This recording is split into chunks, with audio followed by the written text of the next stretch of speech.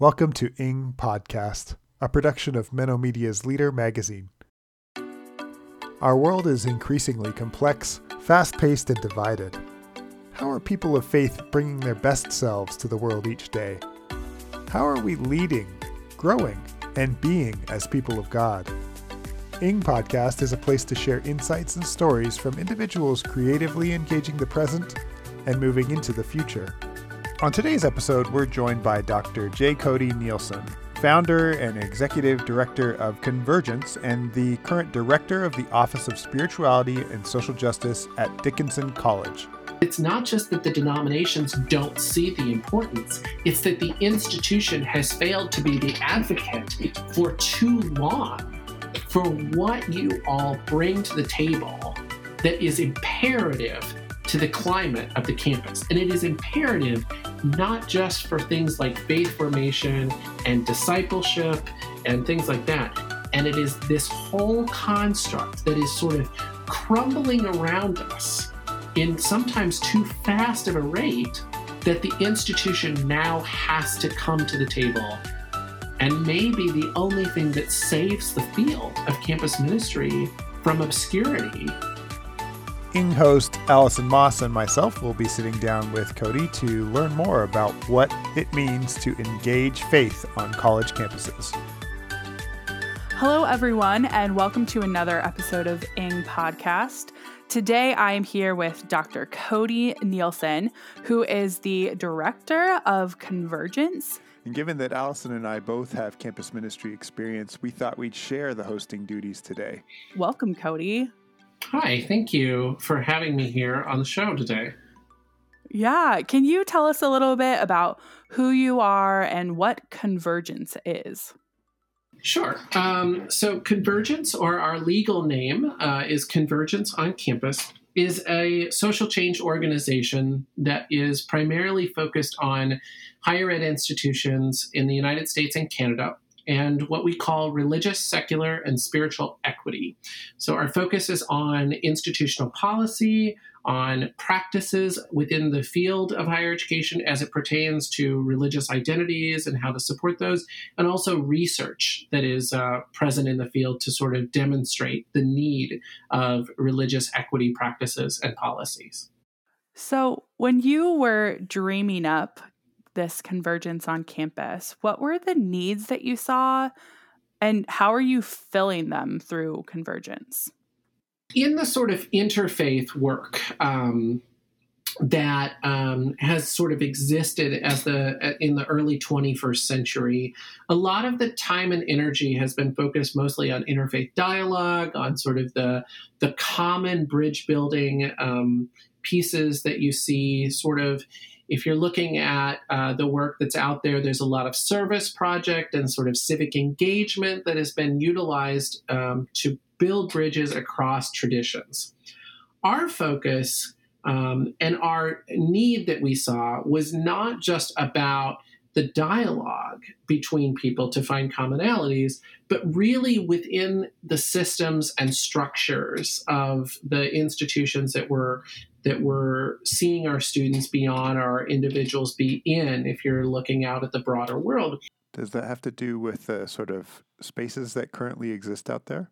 Those institutions have yet to create changes to their environments that are driven by policies and practices. So Convergence came onto the scene in 2017 with a specific focus, and that is to essentially professionalize the field of higher education by illuminating to those professionals and administrators who hold the power to change the policies and practices that drive the institutional climate of the disparity that exists. So, for example, many of our institutions currently are seeing drastically increasing numbers of Muslims, of Hindus, of Jewish identifying individuals coming onto the campuses in ways in which we have not seen before. The demographics of the American landscape are drastically shifting.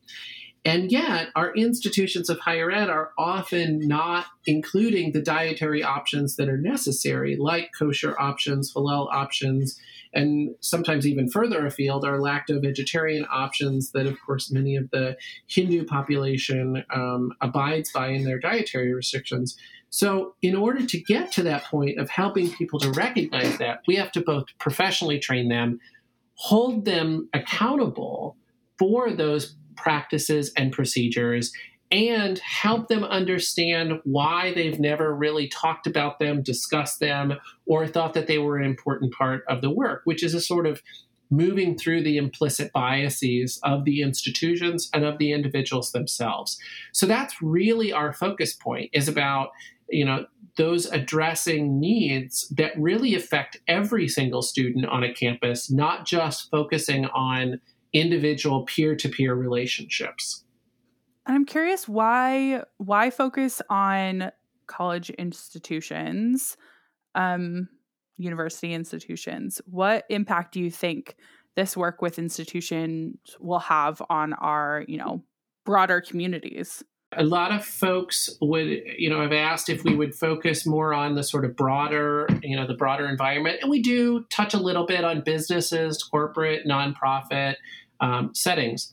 But the American landscape, and I would argue that the Western landscape, arguably is driven by the societies and the cultures that we first create in the micro culture of the college experience. Now, I recognize that that is in many ways a privileged statement to make. There are multitudes of Americans who have, as of yet, do not have access to higher education, cost barriers, socioeconomic statuses that are hindering their ability to gain access to higher education. That's an issue for us to take up, to create more equitable means, lower costs, and free college, to deal with the structural and systemic racial tensions that we see that marginalize community colleges and make them, in the eyes of many folks, lesser colleges. But the reality is that there are nearly 18 million college students on our campuses in the United States alone today, over 4,300 institutions of higher education, and the millions of college students who, even today, are currently in class or paying tuition for college post-secondary education right now. Historically, we see that large social movements and significant social movements, you see things like the civil rights movement or the Vietnam era protests, or even women's suffrage, and especially like the LGBT rights movement, many of them have started on our college campuses and have been driven by that generation of individuals and students who demand change at fundamental levels. Oh, okay. Currently, alongside religious, secular, and spiritual identities, which is what we use as a nomenclature for our work, we see the work around disability rights being bubbled further and further up within higher ed institutions. So our focus on higher ed is actually to capture the moment that is perhaps one of the greatest cultural shifting variables in our society, because what we produce on our college campuses, what the vessel of college demonstrates, what our values are, and what ways in which we practice ourselves as a society on our college campus will echo out to the rest of our society. So, one quick example, you have a peer, that peer is Muslim identifying, you notice that they are praying in the closet or praying in a hallway space on your college campus. Over time, you work with them and you work with the Muslim Student Association, and the Muslim Student Association advocates for better prayer and meditation spaces on campus, and they get exactly what they're asking for, which is a hopeful thing because there's lots of challenges to this right now. But then, having seen that your peer or colleague or you yourself have have experienced a positive environment on campus, you go out into the rest of the world and you're working in your business, or you're working at a law firm, or you're going out and maybe you're working in a hospital setting, or you're working in whatever institution that you're working, and you recognize that once again your peer or you yourself are struggling to find spaces to have prayer, meditation, reflection. You are much more likely, having experienced that college environment, to advocate on behalf of your peer, to recognize the disparity that exists, if you were given the opportunity to see it in a robust and equitable manner during those formational years of college. And thus you become much more of an advocate for the cause. You definitely see the environment as it could be, and then you see the environment as it has been, and it potentially gives more opportunity for us to be advocates for the cause. And if you do that with 18 million students at a time, over not too long of a time, you start to populate to those tipping point numbers that you're looking for to be able to shift not only the mindset, but the environment of our society itself. And so we really truly believe that higher education is the vessel and the key to which we can produce the society and the world that we want. We just have to do it not at a peer-to-peer experience, but we have to do it at a holistic experience, so that an individual who has no particular interest in religious identity or in a particular form of religious practice still sees their peers practicing that and being given permission. And in fact, not just being given permission, but actually being given voice and space to advocate and to practice as we've been given rights for.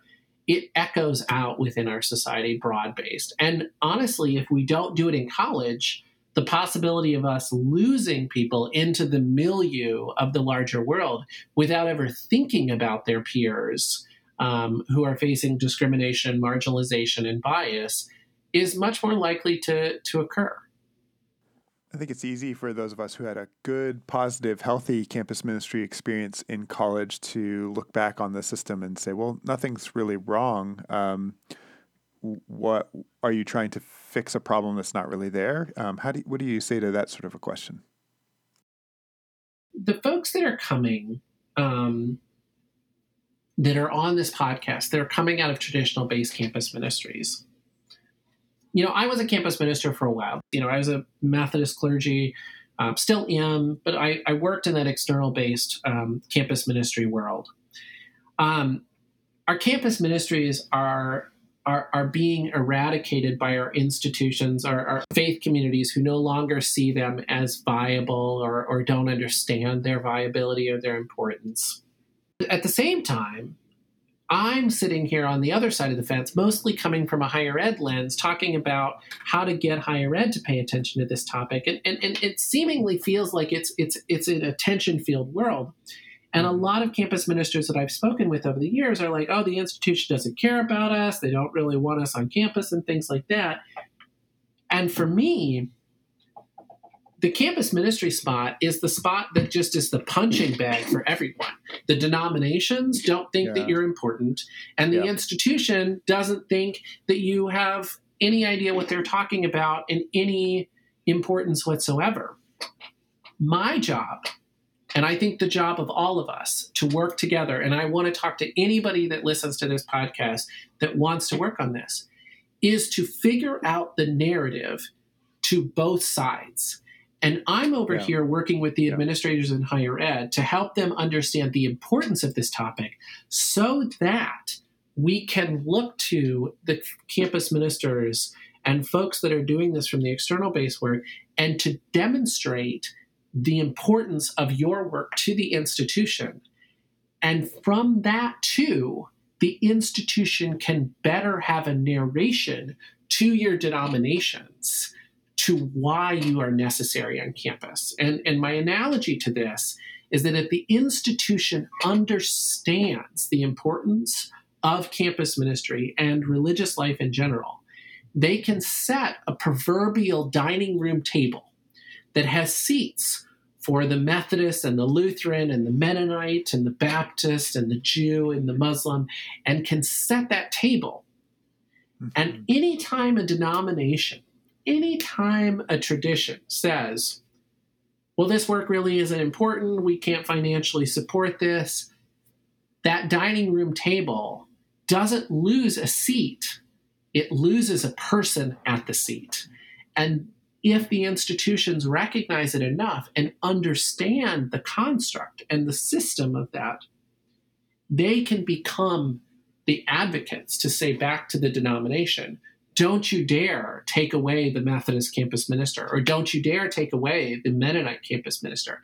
And to be honest, I think that's one of the things that's failing our campus ministries, is that it's not just that the denominations don't see the importance, it's that the institution has failed to be the advocate for too long for what you all bring to the table that is imperative to the climate of the campus. And it is imperative not just for things like faith formation and discipleship and things like that, but it is imperative for the retention rates of our students and the student satisfaction rates on our campus. And it is that stuff that we are not paying enough attention to. And it is this whole construct that is sort of crumbling around us in sometimes too fast of a rate that the institution now has to come to the table. And maybe the only thing that saves the field of campus ministry from obscurity, because they will have recognized what is missing when it's not there. You're making me miss my campus ministry context. Thanks for that. Yeah. You mentioned a little bit of just like the history that, student movements have, the power to, move toward change. And you mentioned like women's suffrage, and, we could say for LGBTQ people, lots of different things. So it seems to me that you're saying there's a gap between, the student movements, the student even identity maybe, and like needs, and the institutional structures that, would support students. So is that true? What are those gaps, and, what might they look like for those who are maybe less versed at noticing them? Sure. So this is a really important question, because it actually goes back to some of the fundamental challenges and I would say flaws of the institution. So recently I was in a conversation with a major foundation around funding for our organization. And the question of demand came up. So most of our work is presented mostly to faculty, staff, and administrators, trying to bring them into our professional trainings. Often people are like, well, do you work with students? And our response is, we work with student leaders, but we do not ask students to bear the responsibility of these needs. In fact, the opposite should be true. And in fact, the argument could be made that we've been letting administrators off the hook with our current practices in the interfaith movement on campus for far too long by asking students to take all of the responsibility of what are enormously big issues and concerns. Here's what those issues and concerns really look like. As the American landscape is changing demographically, we are seeing massive increases, as I said before, of religious identities changing. There's a lot of people that think that religion is leaving, that America is becoming more secular. That is only part of the story. America is becoming more secular or non-religious amongst Christians. And we all know that if we come from a Christian identity, because I feel like it's the second most heard thing after all the faith communities are closing and running out of money, is that people from this younger generation are rapidly leaving the church. How do we get them back?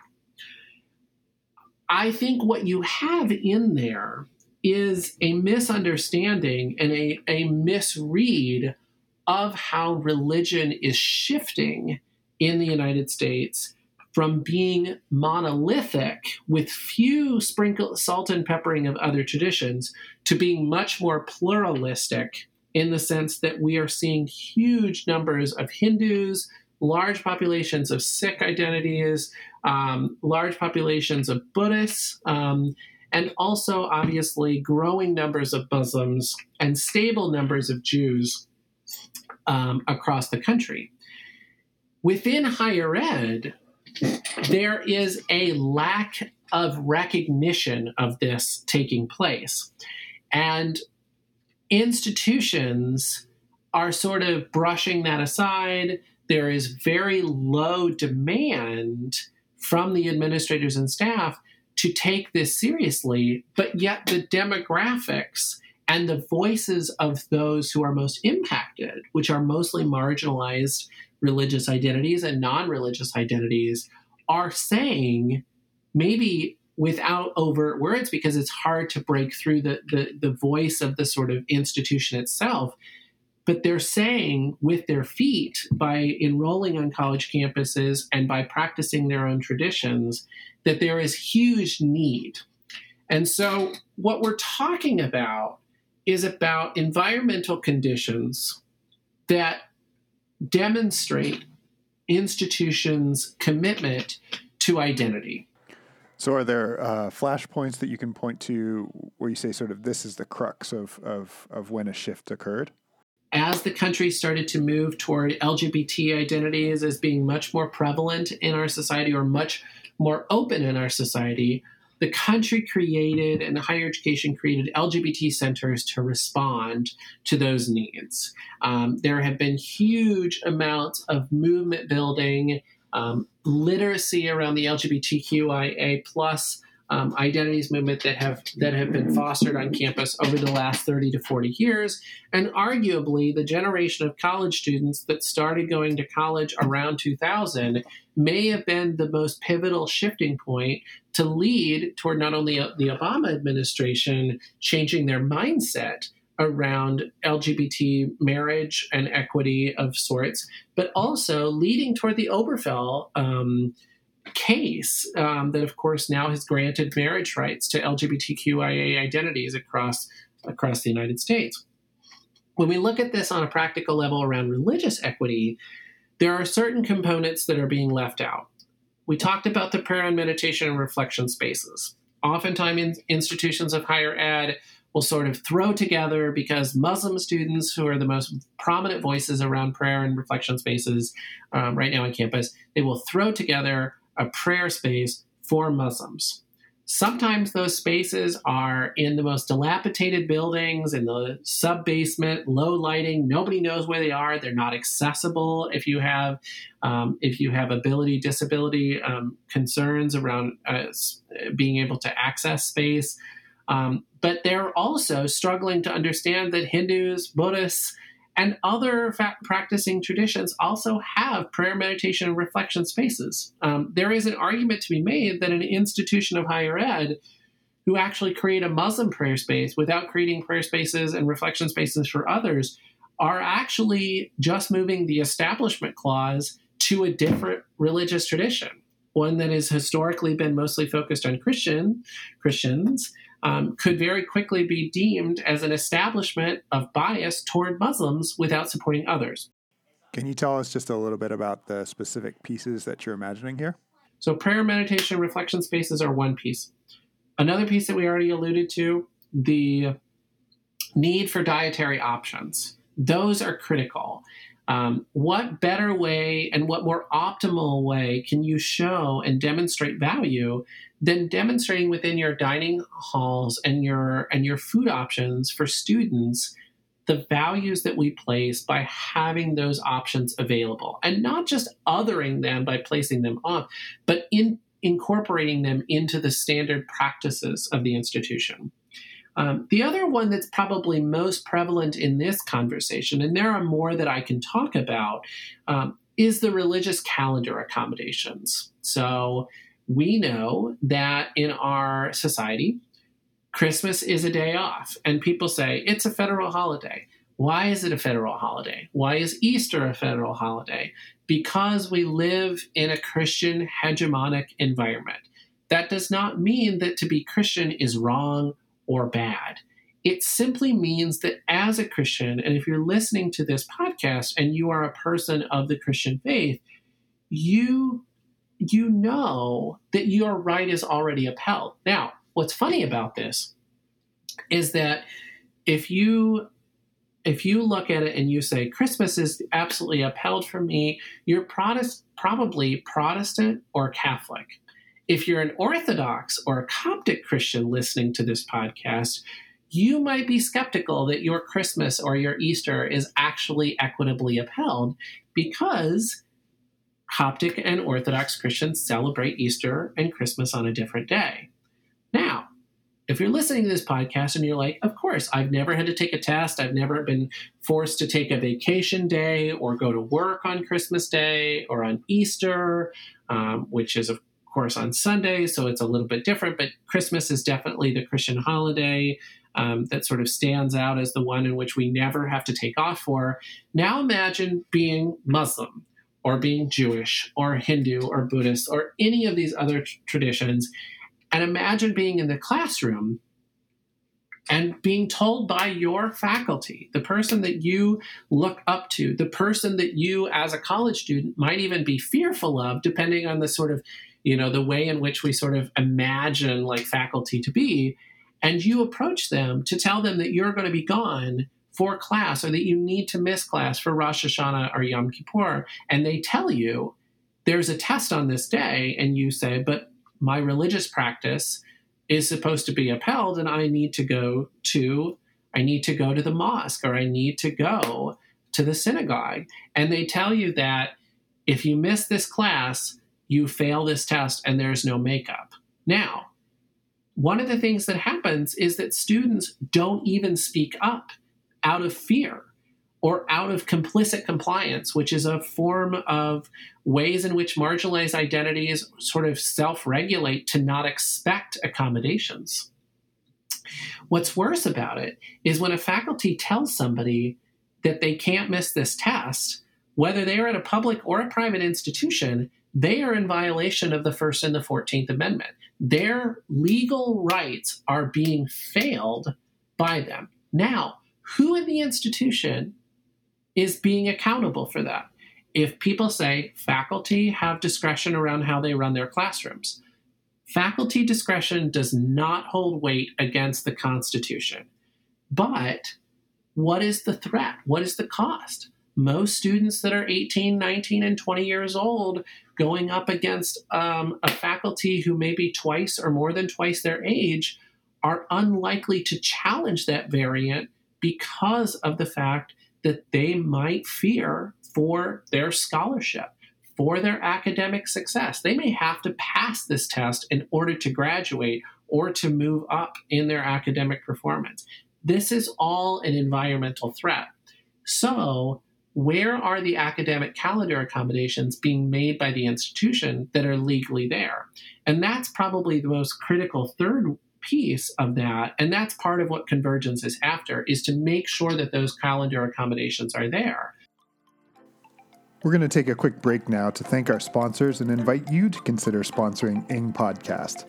You can also play a big part in helping us spread the word about this podcast by giving our new Facebook page a like and sharing your favorite Ing Podcast episodes with friends, encouraging them to subscribe and join this movement of leading, growing, and being as people of faith.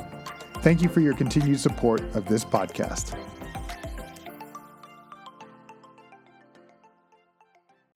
In challenging times, how do we prepare for tomorrow? Invest in the path ahead with hope and sharing, love and caring, and with help from Everence. Many of us are taking it day by day, step by step. How can we make room for financial strategies and the Holy Spirit to help guide us for the longer term? Financial services for a purpose. Visit us today at everence.com. So, Cody, I'm curious, are there ways that you're imagining some of these changes taking place in our society? we've actually gone so far as to pass a state law in Washington state, which we are mirroring across the country, that mandates universities add religious accommodation policies into the syllabi. And in Washington state, the bill that we passed affected over 700 post-secondary institutions and over 400,000 students. And it was first implemented last year. So it's been in effect for almost 18 months. And those accommodation policies sit on the syllabi very much in the same vein as we see ADA standards around accessibility. And they demonstrate the institution's values and demonstrates that the institution holds a commitment to it. Now, that might be a forced commitment for some institutions by a state mandate, but we are demonstrating commitment. And that fundamentally changes the way in which the conversation between that faculty and that student goes. Because if it's on the syllabus and a faculty says, no, you can't be off for Rosh Hashanah or Yom Kippur or any one of the religious holidays that we can think of, well, not only does the student have a case made to them by the syllabi, but they also know that there is some form of mandate. Maybe they don't know that it's a state law that it's on the form, but they know that it's there. And until those rights are upheld and until those systems are in place, discrimination will be on a case-by-case basis and will be left to the staff, faculty, and administration to resolve. But in many cases, they're not even being brought up because of the power dynamics that we see. And so it goes back to the sort of fundamentals of policy and practices and why it has to be about the administrators taking responsibility and not the students. Because whether or not the students have power in huge numbers, that's one thing. And those has been a way in which we've created societal movements before. But the other approach is the one in which we hold irons to the fire of the administration because the students have already voiced their concerns and the faculty, staff, and administration have yet to actually make those changes that are necessary. You mentioned a lot of different power dynamics that are at play in this work. And I think one that maybe you more briefly mentioned is the moving away from the mass numbers that used to be upheld in Christianity. And so I do feel like there's this defensive posture, especially between the more, amongst the more traditional Christians, that feel like they are losing power and they are reacting to that. Maybe that's one question or one thing you can comment on. But I think the other part of that is asking the question, and I almost hate that I have to ask this, but, why should people who come from more traditional Christian practices that, we don't have to worry about our Christian ritual holidays being affected as much, why should we care about this work? That's a really good question. Yeah. And you answered it in the way in which you asked the question, Allison. Why should you care? If you don't care, if it's not a value to you, that's your privilege. And I think that's the first thing that we need to talk about is checking our privilege. We are seeing in our society what happens when people who are well-intentioned don't check their privilege. We see George Floyd be murdered. We see Philando Castile be murdered. We see Tamir Rice be murdered.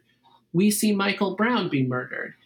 How long will it take in our society for us to recognize that our privilege is actually at the root of what allows these things to not change and for us to see more and more people be murdered around the issue of racism? Now, you might say, what does racism or what does the move toward Black Lives Matter or what does George Floyd have to do with religious marginalization?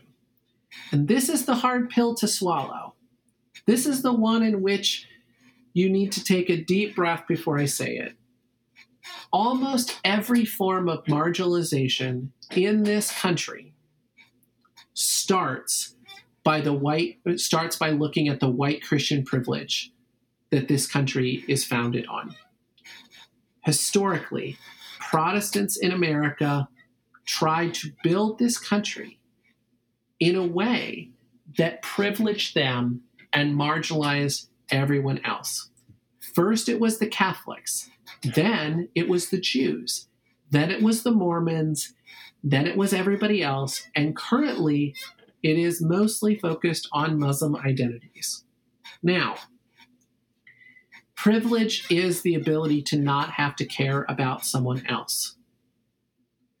But justice and equity is the moment in which we recognize that our power is in our voice to displace ourselves from our privilege, to displace ourselves from recognizing that just because we have freedom doesn't mean everyone is free. And I think that's the thing. No one is free until everyone is free.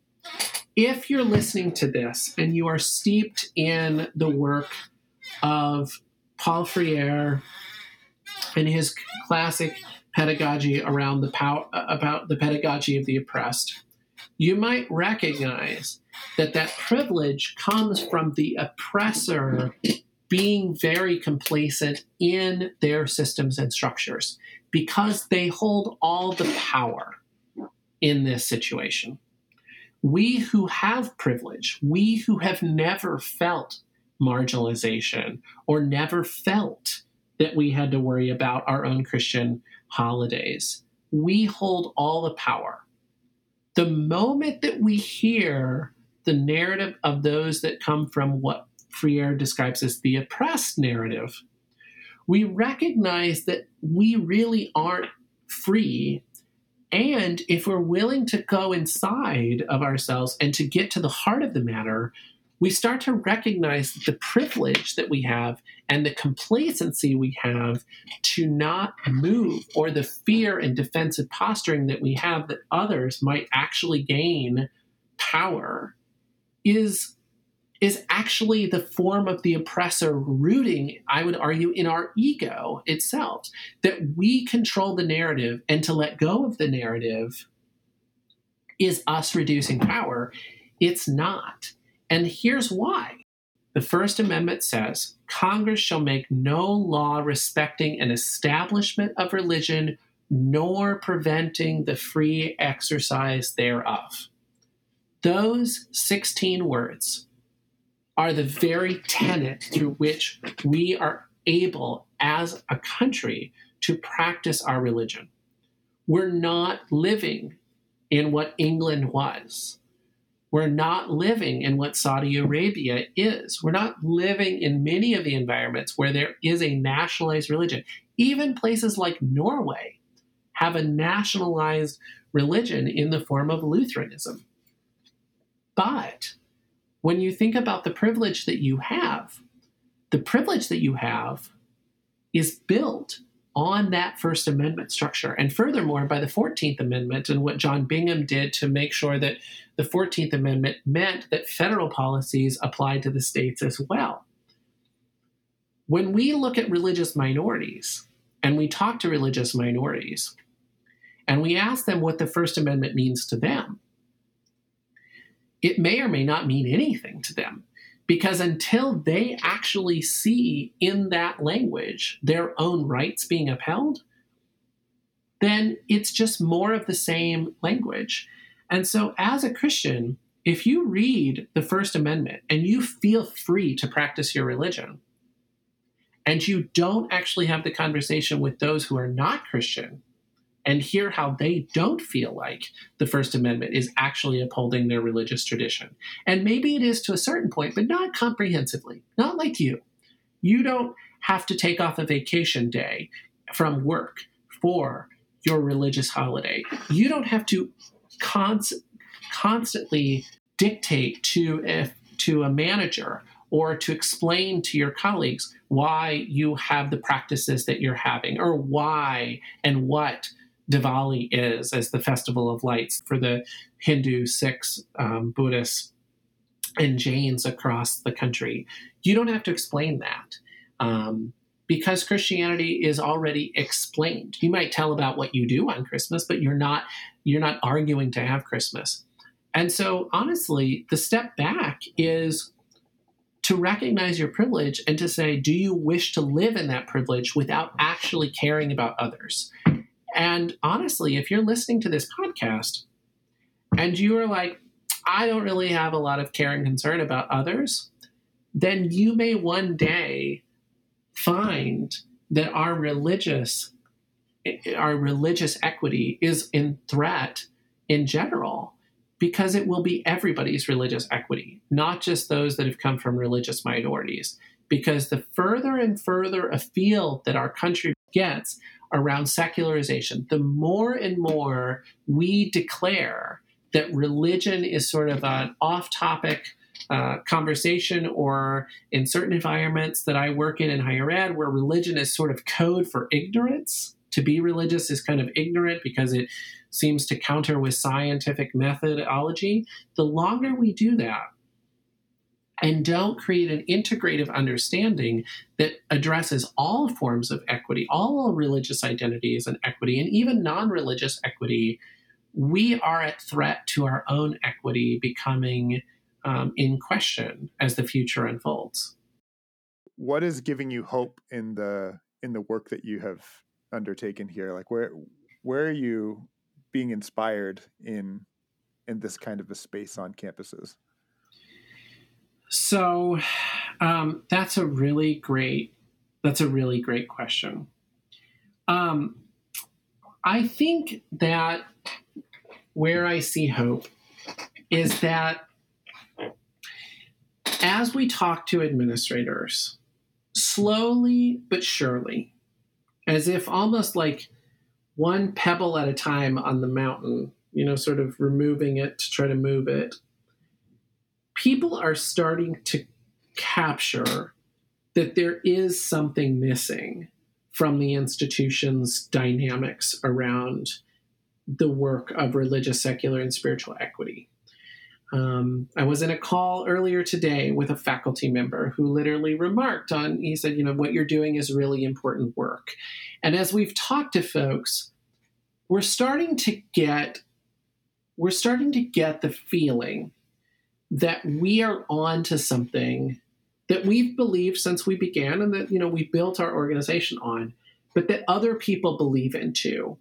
And that is that the interfaith work that has been done is seemingly not enough, that the pedagogy and the methodology that has been approached these last generations of college students, and, I would say that, generation being, 4 or 5 years, but the last 20 years of a generation of our society, that interfaith work that has been done, the focus on dialogue, on discussion, on bridge building, or on service as being this sort of principal way, and that, we only focus on the commonalities, that people have a similar hunger to what we have for a critical lens, and that it's coming along. I think what we also hear is a recognition in there, not only that that they start to see the issues for what they really are at a systems and structural level, but they also feel incapable or at least modestly confused about what to do. And that also gives me hope in a weird way, because when we built ourselves from the ground up, what we said is, we're not only here to be the connected agent to help resource people with small startup, ideas and concepts and help them get on the way. We're here to take them by the hand and cross every single finish line that is necessary. And so I tell administrators when we speak to them, if you want to put in these dietary options, if you want to create the academic calendar accommodations, if you want to do any number of things, going as far, and this is one of the things we didn't talk about, is creating an office that oversees spiritual and ethical affairs on a campus, if you are willing to go that far, or if you're willing to just imagine for a moment that there may be a need for this, we will take you all the way. And the moment that that becomes a conversational piece with an administrator where their eyes sort of light up and they sort of smile at you and you feel like there might be a little bit of relief knowing, from them, knowing that they are not going to be asked to do this on their own and that this huge, enormous taboo topic doesn't have to be solved individually on their own in the midst of all the other major issues that higher education faces, I think you start to see the hope come. And I think that's where I'm becoming inspired, is we're moving slowly but surely from the defensive posture of this isn't a topic that we talk about to this is a topic that we haven't talked enough about, and I have no idea where to begin.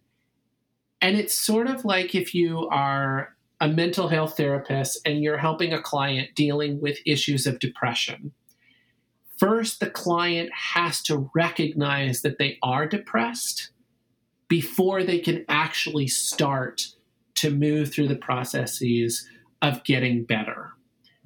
That's what our institutions of higher ed are at the pivotal moment of, is to move beyond 20 years of focused attention on students as being the pathway to solving what is a huge structural issue, to one in which the administrators start to recognize that they hold responsibility. And even if they don't know how to do it, because honestly, most of them don't, they at least are aware that it's time to move past that.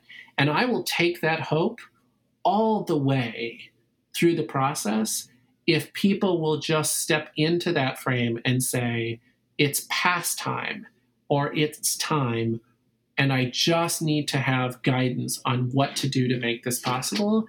Because with us as an organization and with me, we've committed our life's work to this area so that in 40 and 50 years, we see transformed societies that started in and on our college campuses. And I am very, very ready for the administrator who just doesn't know what to do. But the challenge is moving past the administrator who refuses to take this topic seriously. That's definitely a challenge, but I'm glad we have people like you working at this. Thanks, Cody. Thanks for that answer. Cody, thank you so much for being with us today and talking about your work with Convergence on campus. Can you tell us where people can find you, find more info about all the cool stuff you offer through Convergence? Yeah, thank you. So we are online at www.convergenceoncampus.org. You are welcome to email me at any time. Any of our staff find more information there. We have a page on Facebook. Just look Convergence on Campus. We have an Instagram and a Twitter account. We should probably use it more. But those are the two main places to find us, as well as on LinkedIn. And come visit us on the website. Drop me an email. Let's find some time to connect. And we have a robust amount of materials and resources for folks as they're trying to navigate this challenging and important area of identity. Thanks so much for taking the time with us today, Cody. Thank you, everyone, for listening in, and we will be back with you again soon. Bye.